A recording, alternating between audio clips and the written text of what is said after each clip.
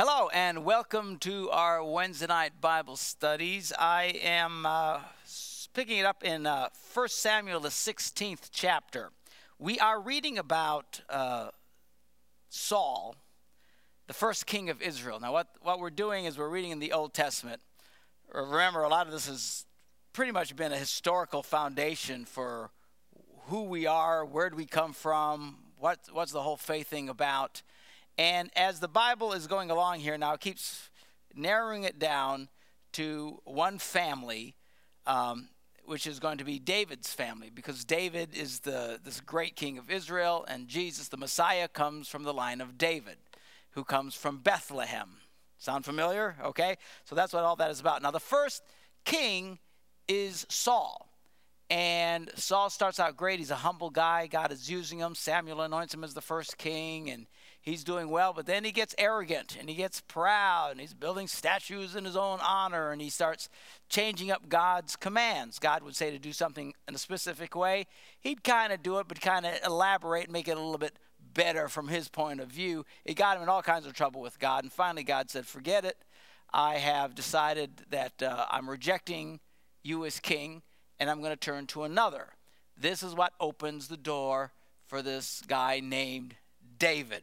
All right, so I'm going to pick it up at chapter 16, verse 1 in 1 Samuel. Now, Samuel, who had anointed Saul king, was really bummed when Saul messed up and that God had rejected him. And he's moaning and groaning, and he's all depressed about it. And we pick it up where it says, well, the Lord says to Samuel, how long will you mourn for Saul, since I have rejected him as king over Israel? Fill your horn with oil and be on your way. I am sending you to Jesse of Bethlehem. I have chosen one of his sons to be king. So now we're going back to Bethlehem here. This is the city of David. This is the city where his descendants, eventually Joseph and Mary, went back to Bethlehem, the city of their fathers, to be counted. That's where Jesus was born. Okay? So he says, I've chosen one of Jesse's sons to be king. Well, Samuel says, how can I go? Saul will hear about it and kill me.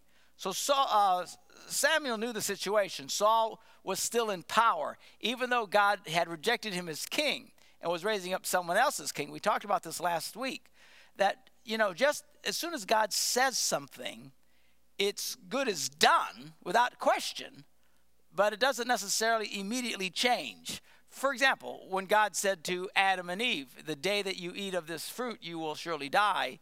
Well, as soon as they did, death came on them. Did they physically die that day? No, they did not.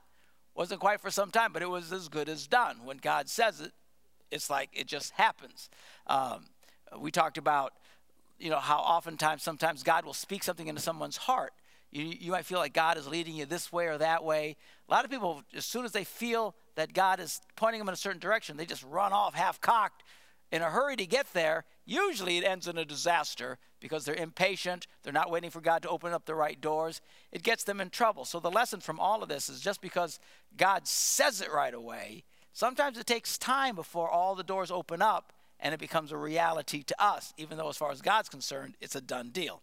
All right? So anyway, he's rejected Saul, but he's still king, even though he's been rejected as king. He still has the power. And Samuel doesn't want to go anoint another king, because if Saul hears about it, he's going to kill him. So he tells God, if he hears about it, he's going to kill him. Now check, this is a really interesting next verse.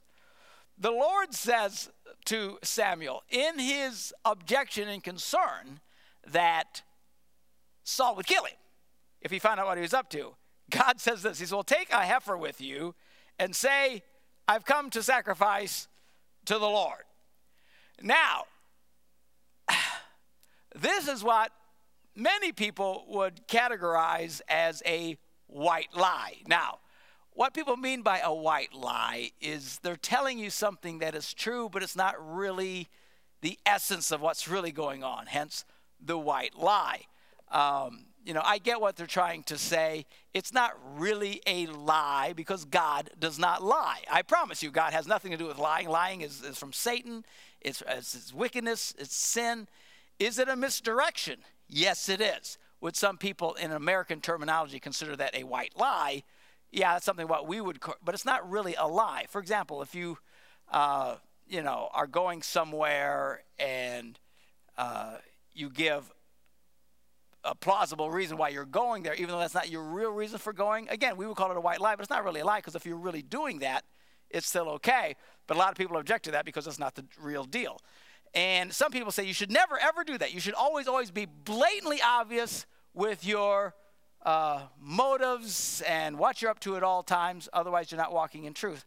I don't believe that. Clearly, God didn't think in that way. Now, am I advocating walking around in falseness? No, I'm not. But it's like, some years ago,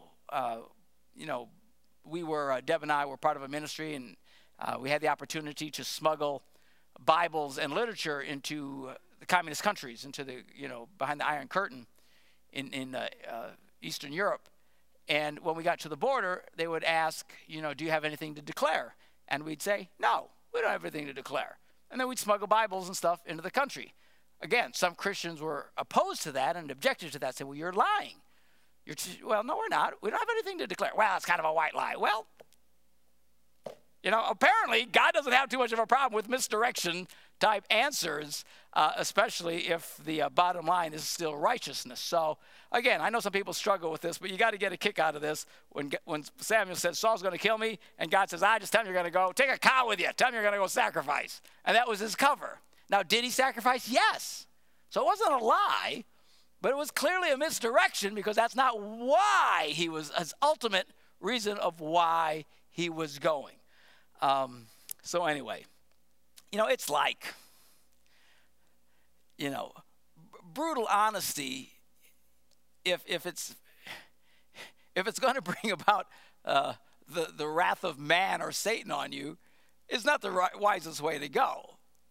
Why would we pull up into a country and somebody says, you got anything to declare? And say, well, yeah, we got Bibles hiding under the belly of the bus. I mean, why would you say that? Okay? It's ridiculous. There's no reason to give that kind of information out. So anyway, there you have it. Now, so God tells him, just take a cow with you, tell him you come to sacrifice. And then invite Jesse to the sacrifice. Okay? And I will show you what to do. You are to anoint for me the one I indicate. So, we're moving along. Samuel did what the Lord said. And when he arrived at Bethlehem, the elders of the town trembled when they met him. They asked, do you come in peace? Why did they tremble? Because you didn't mess with Samuel. Samuel was a great prophet, a great man of God. You messed with prophets and ticked them off, boom, the judgment of God would have come upon you. So these guys had a pretty healthy respect for the man of God. And so they're freaking out, are you here in peace? Did we do something wrong? Why'd you show up? And Samuel says, yeah, I'm here in peace. I've come to sacrifice to the Lord. Well, kind of. Okay, anyway, consecrate yourselves and come to the sacrifice with me. Then he consecrated Jesse and his sons and invited them to the sacrifice. So he specifically goes after Jesse. Why? Because God told him, Jesse of Bethlehem, one of his sons, is going to be this next king. So when they arrived, Samuel saw Eliab, which was Jesse's oldest son. Nice-looking guy, very impressive-looking young man. And Samuel thought to himself, surely the Lord's anointed stands here before the Lord. I mean, this is a sharp-looking guy.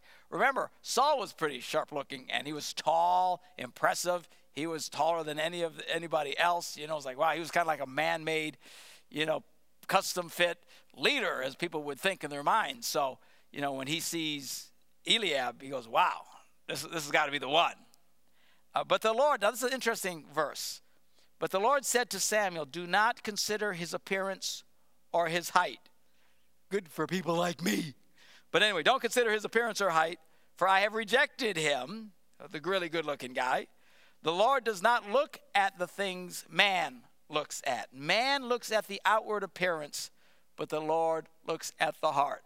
Thank God for those of us who aren't particularly brilliant from the outward appearance. It's not the physical that God is impressed with. He's impressed with your heart, if your heart is in the right place. So he's trying to tell Samuel, look, we're not looking for someone who looks like a cool leader. I'm looking for someone who has the heart of a leader.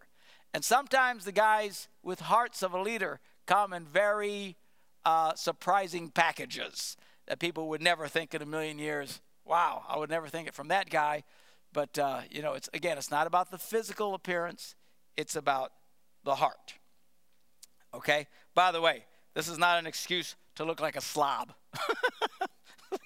Don't come to church looking like the cat just dragged you in and say, well, God doesn't look at the outward appearance, he looks at the heart. We're not giving you a license to just look awful, okay? It's just, anyway, I think you get it. Now, so then Jesse calls Abinadab, he's son number 2, and had him pass in front of Samuel. But Samuel said, well, the Lord hasn't chosen this one either. Well, then Jesse had Shammah passed by, but Samuel said, nor has the Lord chosen this one. He's waiting. What's the deal? So Jesse had 7 of his sons. Jesse had been a busy boy. 7 sons so far walked by and passed before Samuel, but Samuel said to him, the Lord has not chosen these. So he asked Jesse, are these all the sons you have? Well, Jesse says, well, there's still the youngest, but he's tending the sheep. I mean, he's a young guy. We don't know how old he is. A lot of speculation. 17, maybe younger. We don't really know. But he's a young guy and really didn't come across maybe as the most manly of men. And we know from, as we read along here, that he was a musician. He played the harp, I mean, a lot of guys, playing the harp is kind of a girly kind of thing. It's like, yeesh, here's this guy, he does the lowly work, as the lowest of the totem pole, watch after the sheep. And then, instead of lifting weights and being a manly man, he's playing the harp. La, la, la, la, la, la. So, who knew what they thought of him. But he never even thought of even bringing him to Samuel. He says, well, yeah, there's a young one, but he's tending the sheep, and he's kind of a girly guy. He's playing harps and stuff like that, and I'm throwing that in. Anyway, so Samuel says, well, send for him. We will not sit down until he arrives.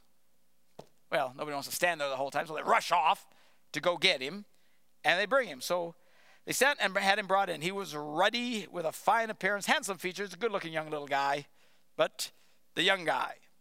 And then the Lord speaks to Samuel, says, rise and anoint him. He's the one. Ooh, the runt of the litter. This is the one. So Samuel took the horn of oil, anointed him in the presence of his brothers, and from that day on the Spirit of the Lord came upon David in power. And then Samuel went back to Ramah.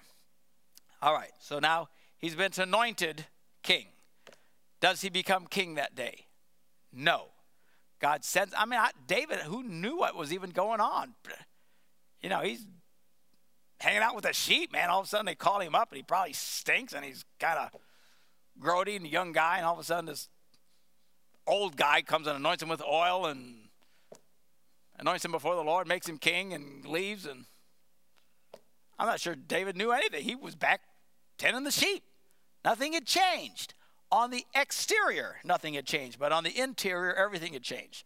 This was, as far as God was concerned, was the next king of Israel. Now, it took years before that became a reality. Again, don't be in such a hurry. As soon as you think God's called me to some great thing and just run off half-cocked and stupid. This happens so many times to people who feel God's called them to do something, and with no evidence that God is opening doors or the timing isn't right, they just run off. Well, God told me, so I really feel God put it on my heart. Slow down. Listen to those who are your elders in the Lord.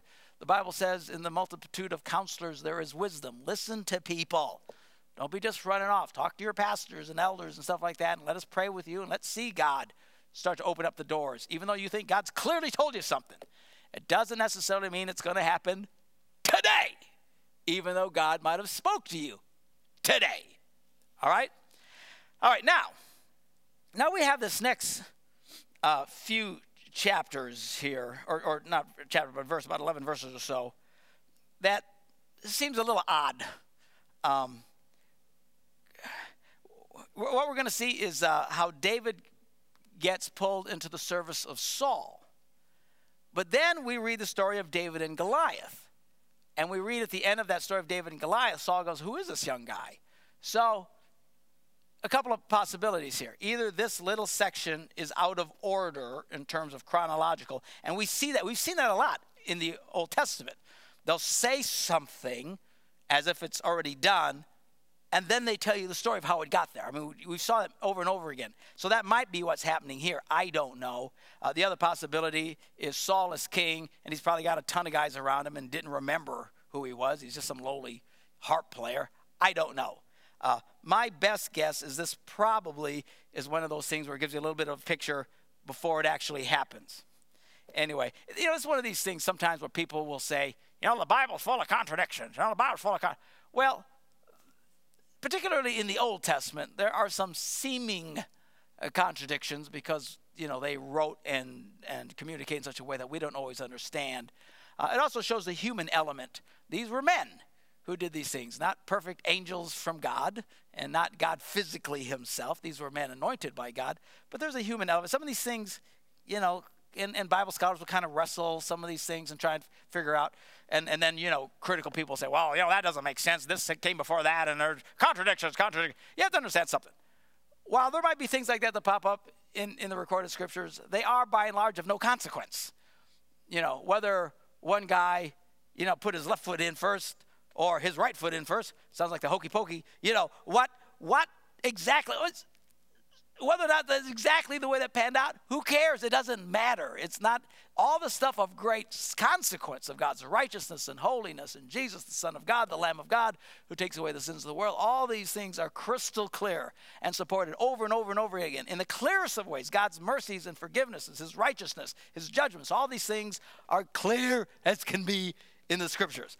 Don't let people rattle you who can find some bizarre little points of scripture that look like this verse contradicts that little verse over here. Again, does it actually contradict? Is it just a matter of misunderstanding the way things were recorded? Who knows? In any case, they are things of no consequence.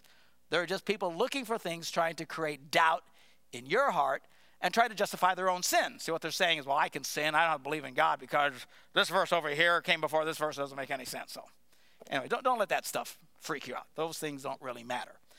Anyway, after all that rambling, let me read the part I'm talking about. Now the Spirit of the Lord had departed from Saul. Okay, now an evil spirit from the Lord tormented him. Now, Bible scholars obviously have wrestled over that word evil. Some say it should be translated an injurious spirit. That makes more sense. I mean, God doesn't do anything evil, and there is nothing evil from God. It would be evil strictly from Saul's perspective because it tormented him. And say, well, would angels do anything potentially injurious? Sure. Remember when Adam and Eve fell and God put an angel at the head of in front of the tree of life to keep them away with a flaming sword and stuff? He'd have cut them to pieces, man. I mean, these angels do not mess around. You remember the story of Balaam, with the talking donkey and stuff like that, and how the donkey was afraid it wouldn't move, and Balaam was mad because the donkey could see an angel getting ready to kill Balaam. I mean, these would be injurious angels who were righteous before God but were coming with judgment, who from, for example, Balaam's standpoint, if that would have killed him, that would have been very, very evil for him. So it's not that God is evil. When this evil spirit from the Lord, or this injurious spirit from God came, this was judgment upon Saul, and this angel or whatever tormented him. Now, the other possible interpretation is that what happened is some people say, well, God allowed an evil spirit to come and torment him, maybe like a demon or something like that. Is that possible? Of course it's possible. Do we really know? No, we don't know.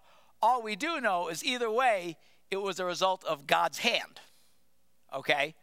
I mean, sometimes people use the idea of, when God is bringing discipline or something because of sin or failure in their life, they argue over whether or not this evil that's coming upon them is really God or just God's allowing it. Well, to a great degree, it's semantics. Either way, you have to deal with God.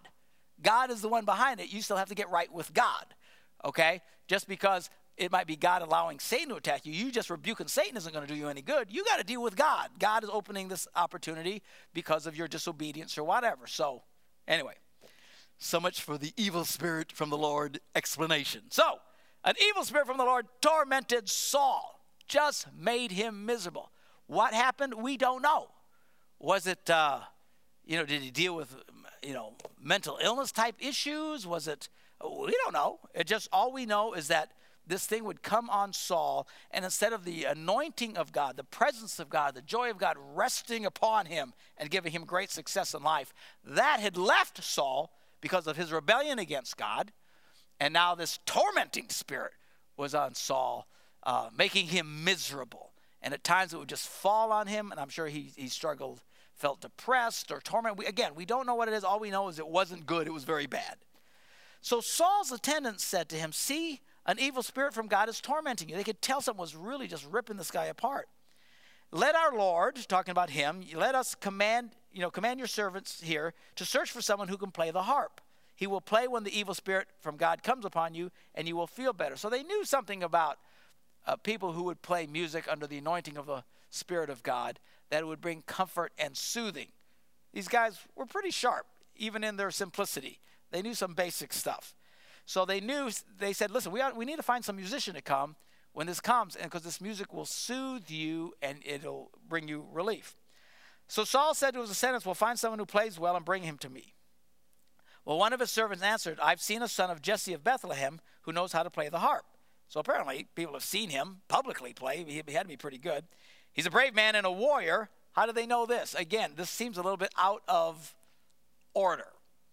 Well, we'll deal with that when we get to the end of David and Goliath here. "He speaks well. He's a fine-looking man, and the Lord is with him." Anyway, then Saul sent messengers to Jesse and said, "Send your son David to me, who's with the sheep." So Jesse took a donkey, loaded it with bread and a skin of wine and a young goat, and sent them with his son David to Saul. David came to Saul and entered his service. Now, we will see in chapter 18 that David is playing music for Saul when an evil spirit comes upon him. Again, I just think this little thing is out of order because we're about to see this next story, and Saul doesn't know who he is anyway. So it just seems a little odd. So David came to Saul, entered his service. Saul liked him very much, and David became one of his armor bearers. Again, doesn't make sense because the next story says Saul didn't know who he was. Then Saul sent word to Jesse, saying, "Allow David to remain in my service, for I'm well pleased with him." And whenever the Spirit from God came upon Saul, David would take his harp and play. Then relief would come to Saul. He would feel better, and the evil spirit would leave him. What we do know from this, again, I think this is about a chapter and a half ahead of itself for whatever reason. What we do know is that when Saul felt tormented, David would play. And David was greatly anointed of God. He was a great musician, a poet. And if you ever want to read his poetry, you can find it in the Bible. It's called the Book of Psalms. When you read the Psalms, these incredible poems are the lyrics of the songs that David had written. And these are powerful, powerful anointing. And you could see he was a worshiper in his heart. God loved this young boy because he really knew how to love God back. And he would sing to him and say these incredible things and prophesy back to God in the book of Psalms, which for thousands and thousands of years have been a great source of comfort to anyone who reads them. Powerful words. And they all come from this young man named David. Okay, so we're done with that. Now, again, that seems like that little section was kind of out of place. Now we pick up the story of David and this big beast called Goliath. It's probably one of the most famous stories in the Bible. Even pagans and heathens know the story of David and Goliath, at least in the slightest of terms. All they know, some of them, is that this little guy who didn't stand a chance beat the great big guy. So let's read this story, this incredible story that so many people know. Now the Philistines gathered their forces for war and assembled in Soka in Judah. They pitched camp at Ephes Dammim between Soka and Azekah. Saul and the Israelites assembled and camped in the valley of Elah. Whoa! Sorry about that. I tipped over my water bottle. Anyway, so the Philistines are over here. Saul and the other guys are here. They drew up their battle lines to meet the Philistines. The Philistines occupied one hill and the Israelites another, with the valley between them. Now, a champion named Goliath, who was from Gath, came out of the Philistine camp. The guy was over 9 feet tall. The dude is huge, okay? A behemoth of a man. 9 feet. Man, would he make a great center in the NBA. 9 feet tall, over 9 feet tall. Gigantic. He had a bronze helmet on his head, wore a coat of scale armor of bronze weighing 5,000 shekels, which is about 125 pounds, just his bronze armor that he's wearing. On his legs he had bronze greaves, and a bronze javelin was slung on his back, and his spear shaft was like a weaver's rod. Its point weighed 600 shekels. I mean, all his armor and stuff weighs a ton. This guy is huge. And then I like this next sentence. His shield bearer went ahead of him. Man, that had to be a lousy job. I mean, it kind of had to be a drag to be a shield bearer anyway, because that stuff was heavy. I pity the guy. I pity the fool who had to carry the armor for Goliath. That had to be a miserable job, because this guy was a big yo-mama of a man. Now, you have to understand, this really freaked out the Israelites. Again, this is not the days of guns and bombs and those sorts of things. You know, the gun is a great equalizer in life. These are wars back when it was mano a mano. The bigger guy against the other guy is not quite as big. The faster guy against the slowest guy. It was all hand-to-hand combat. And when you look up and see a guy 9 feet tall, and as monstrous of a man as he was, and clearly very strong, this would freak you out. So anyway, Goliath would stand and shout to the ranks of Israel, "Why do you come out and line up for battle? Why are you guys out here for battle?" He says. "Am I not a Philistine? Are you not the servants of Saul? Choose a man and have him come down to me. If he's able to fight and kill me, we will become your subjects." Liar, because when he does get killed, they all ran.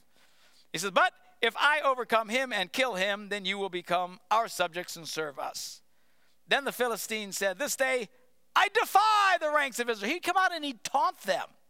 "Give me a man and let us fight each other."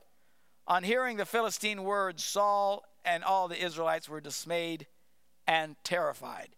You can imagine. So here they are. These guys line up on this hill. The Israelites would come up and line up on this hill. This big yo mama of a guy would come out and he'd yell at them and taunt them. Say, "Come on down. Get your best guy against me. The best guy wins, and the other guys have to serve the losers." All right? Now, David was the son of an Ephraimite named Jesse. Really? We know that already. See, that's why a lot of the stuff in the Old Testament was a history of records that were taken and compiled. And we've seen this many times already, you know, where they would talk about it, and then all of a sudden, it was like they started the story over again. That's because of the collection of the stories. These aren't major contradictions. And even if they were, they don't mean anything, because they're just little historical things came this way or that way. So now all of a sudden they're introducing David, which we already know about. He was a son of Ephraimite named Jesse, who was from Bethlehem in Judah. Jesse had 8 sons. We know that. And in Saul's time, he was old and well advanced in years. Now Jesse's 3 oldest sons had followed Saul to war. The firstborn was Eliab, the second Abinadab, and the third Shammah. Again, we know this already. Now, we have to assume in the great scheme of things that Samuel had already come out and anointed David. But then everybody went back to what they were doing before. Nothing had changed on the outward. And then this big Philistine threat happens. The 3 oldest sons go to war with Israel. The other sons stayed home, and David obviously stayed home as well. David was the youngest. The 3 oldest followed Saul, but David went back and forth from Saul to tend his father's sheep at Bethlehem.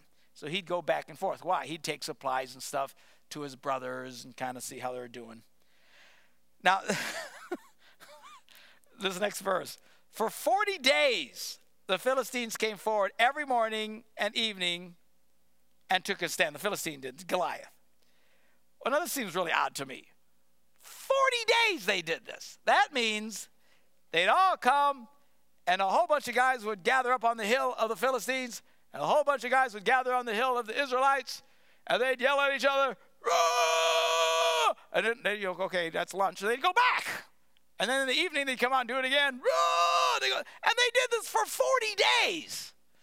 Now, that seems really odd to me. Now, I don't know anything about warfare, and I certainly don't know anything about warfare at this time, but it seems kind of odd to me. Just every 40 days, that's a long time, where everybody would just line up and yell at each other and then go back again. Seems really, really strange to me. But anyway, this was their routine. Everybody get up, yell, the Philistine come out, egg them on, and then they wait till the next day and do it again.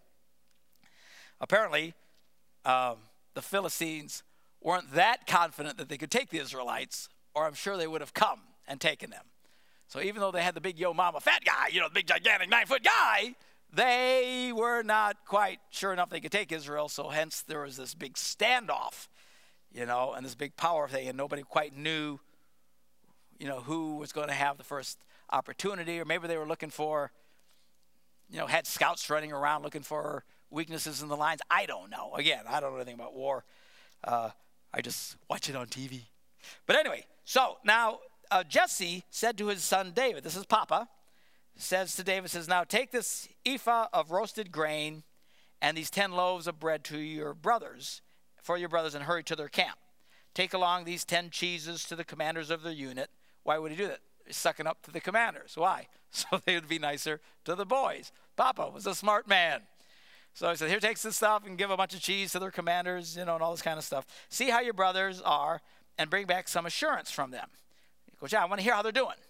So there was Saul and all the men of Israel in the valley of Elah fighting against the Philistines. Well, not exactly fighting. They were more like getting on a hill and yelling for 40 days. But this is what they were doing.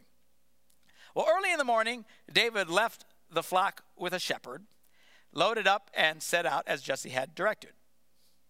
He reached the camp as the army was going out to its battle positions, shouting the war cry. Here they are again, day 40. Let's go! They all get together and stand and yell and then go home. I don't know. It's the weirdest thing. They all break and do it again the next day. So they're all shouting their war cry. Now, Israel and the Philistines were drawing up their lines facing each other. That's all they did, was just sit there and face each other. Now, David left his things with the keeper of supplies, so he does what Pop says and gets all the stuff out. And then he ran to the battle lines and greeted his brothers. Now, as he was talking with them, Goliath, the Philistine champion from Gath, stepped out from his lines and shouted his usual defiance. Comes out again and eggs them on again, cursing at them, challenging them. You bunch of girly men, send a guy out, just you, one guy against me, When David heard what was going on. Now, when the Israelites saw the man, they all ran. Now, this is the first time we see this. They ran from him in great fear. Why, again, the Philistines didn't come running after them. Again, there had to be this big standoff. Nobody really felt they had the upper hand, and they were just antagonizing each other. Now the Israelites had been saying, do you see how this man keeps coming out? He comes out to defy Israel. And the guys are all talking about this in the ranks. And this is what they said. Now the king will give great wealth to the man who kills him. So number one, whoever kills him is going to get a lot of money. Number two, he will also give him his daughter in marriage. So number one, he gets the money. Number two, he gets the babe. All right? And then number three, he will exempt his father's family from taxes in Israel, which means more money. So this was the promise. Saul is basically going out saying, does anybody want to take this guy on? If you do it, I will give you a boatload of money. You get the girl, okay? And no taxes for the whole family, which just, again, means lots more money. Now, I love this. David asked the men standing near him, run that by me again. What will be done for the man who kills this Philistine and removes this disgrace from Israel? Who is this uncircumcised Philistine that he should defy the armies of the living God? So they repeated to him what they had been saying. This is what will be done for the man who kills him. He gets a boatload of money, he gets the girl, and the whole family is free of taxes. So this is the second time he hears this. Wow, this is fabulous. Well then, Eliab, David's oldest brother, when he heard him speaking with the men, he got really ticked off at him and asked, why have you come down here? And with whom did you leave those few sheep in the desert with? I know how conceited you are, you little twit, and how wicked your heart is. Brothers, encouraging words from brothers. So he's basically chewing the kid out. And he said, you only came down here to watch the battle, you chicken. So he's giving him a hard time. And then David, typical brother fashion, he looks at him and goes, what did I do?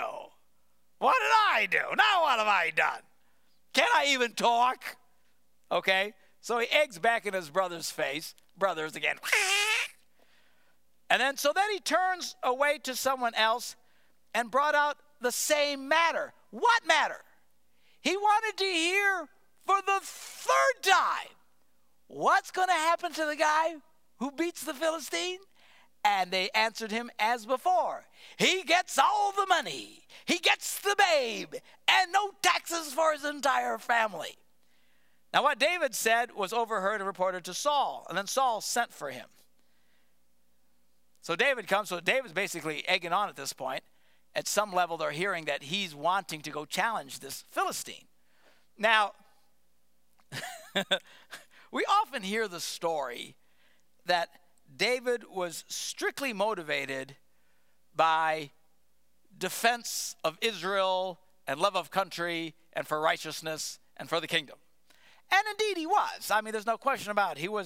He was insulted that this Philistine would be attacking his countrymen and da-da-da-da-da-da. But make no mistake, it wasn't his only motivation. We've just seen here, in the clearest of terms, this boy was also motivated by the promise of a big load of money. He gets the girl and no taxes for the family. So, sometimes there's other motivations that come into play. And in all honesty, I often think of this in terms of the gospel and sharing the gospel with people. The number one reason why a person should yield themselves to God and come to Christ and ask for forgiveness of sins is because the alternative is quite frightening. We're talking eternity in hell. That in and of itself should motivate everybody to want to turn away, but a lot of people just don't take that seriously.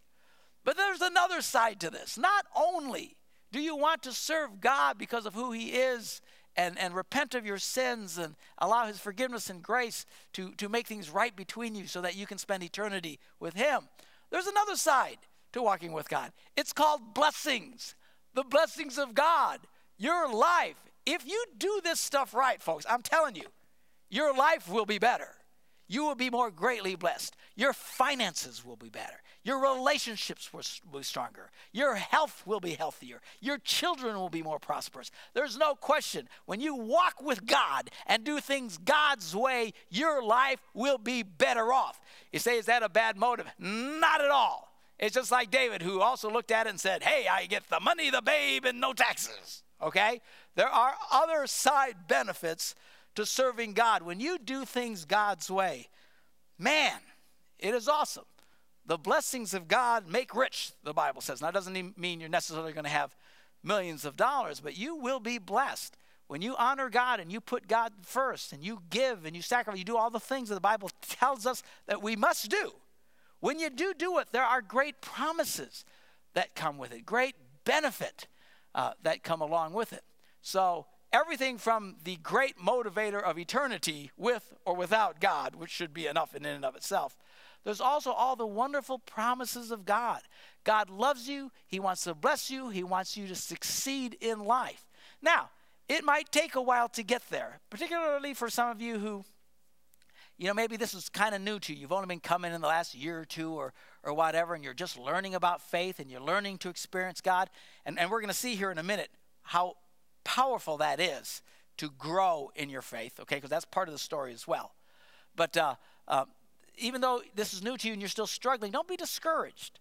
Because as you get this stuff and you start learning faith and you learn how to really experience God and how to really trust God, even in the worst of circumstances, I promise you, God can turn your circumstance around. Now, even if he never turns anything around, he's still God and worthy of praise and glory and honor. Hallelujah. Okay? But the good news is that he will turn your circumstances around. It's like the side benefits of this battle. There were some great side benefits for David when he did the right thing that God had put on his heart. Now, he needed to do it just because God put it on his heart. But make no mistake, the boy really wanted to rehearse. What are the side benefits? And 3 times he went through it and really got a good handle on the money, the babe, and no taxes. Okay? Even for us, our main motivation, serving God for who he is. But make no mistake, if you will do this right, if you will learn to walk in faith, if you learn to trust in God, without question, your life will be much more greatly blessed than if you turn your heart away from God. It's about, to be honest with you, and I mean this in all sincerity. I know Paul wrote, he says, if there is no resurrection, then we are of all men most miserable. because in his particular situation, he suffered greatly for the kingdom of God, and he was persecuted. A lot of the early Christians were persecuted, and from that context, yeah, man, if there's no heaven, this really bites. But aside from being in that kind of circumstance, make no mistake, the blessings of God are so wonderful. The truth of God's word is so powerful. The wisdom and success that comes from following this pattern of living is so successful. It is worth following if there is no heaven. That's how powerful. Now make no mistake, there is a heaven and there is a hell. Trust me on this one, okay? A lot of people who don't think there is are in for a big surprise when the lights go out up here, okay?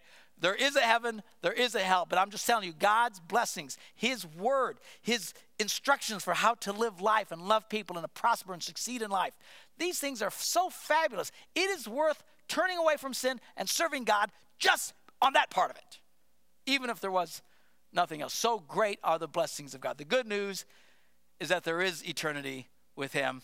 Our hope is not just in this life, as wonderfully blessed as it can be. The good news is we're just passing through this place, man, and we are headed for eternity with him. Okay, now, so anyway, David's out there. He's talking it up. He's motivated. He wants to go kill this Philistine because he's a big, fat, stinking jerk, and he's insulted. He's insulting his countrymen, but he's also motivated by the benefits. And so Saul hears, who's this guy? Who's this guy? What's he talking about? So he goes, and David comes to him, and he says this to Saul in verse 32. He said, let no one lose heart on account of this Philistine. Your servant will go and fight him. In other words, I'll go do it. I'll go beat him up. Well, Saul replied, you're not able to go out against this Philistine and fight him. You are only a boy, and he has been a fighting man from his youth. All right? And then David starts to explain to Saul why he believes he can do this. And this is where we're going to look at the importance of building faith one step at a time. And that's where we're going to pick it up again next Wednesday. So don't miss this. This is some really powerful stuff. This is why don't be discouraged if you don't have great faith today, okay? And you're struggling with hard things in your life today. You want to start and build step by step, because when you start growing in your faith, this is where you go and take on the Goliath. He didn't just do this overnight. He starts explaining to Saul how God had been building his faith to the point where he believed he could take Goliath on. And we will pick that up at that spot next Wednesday. God bless.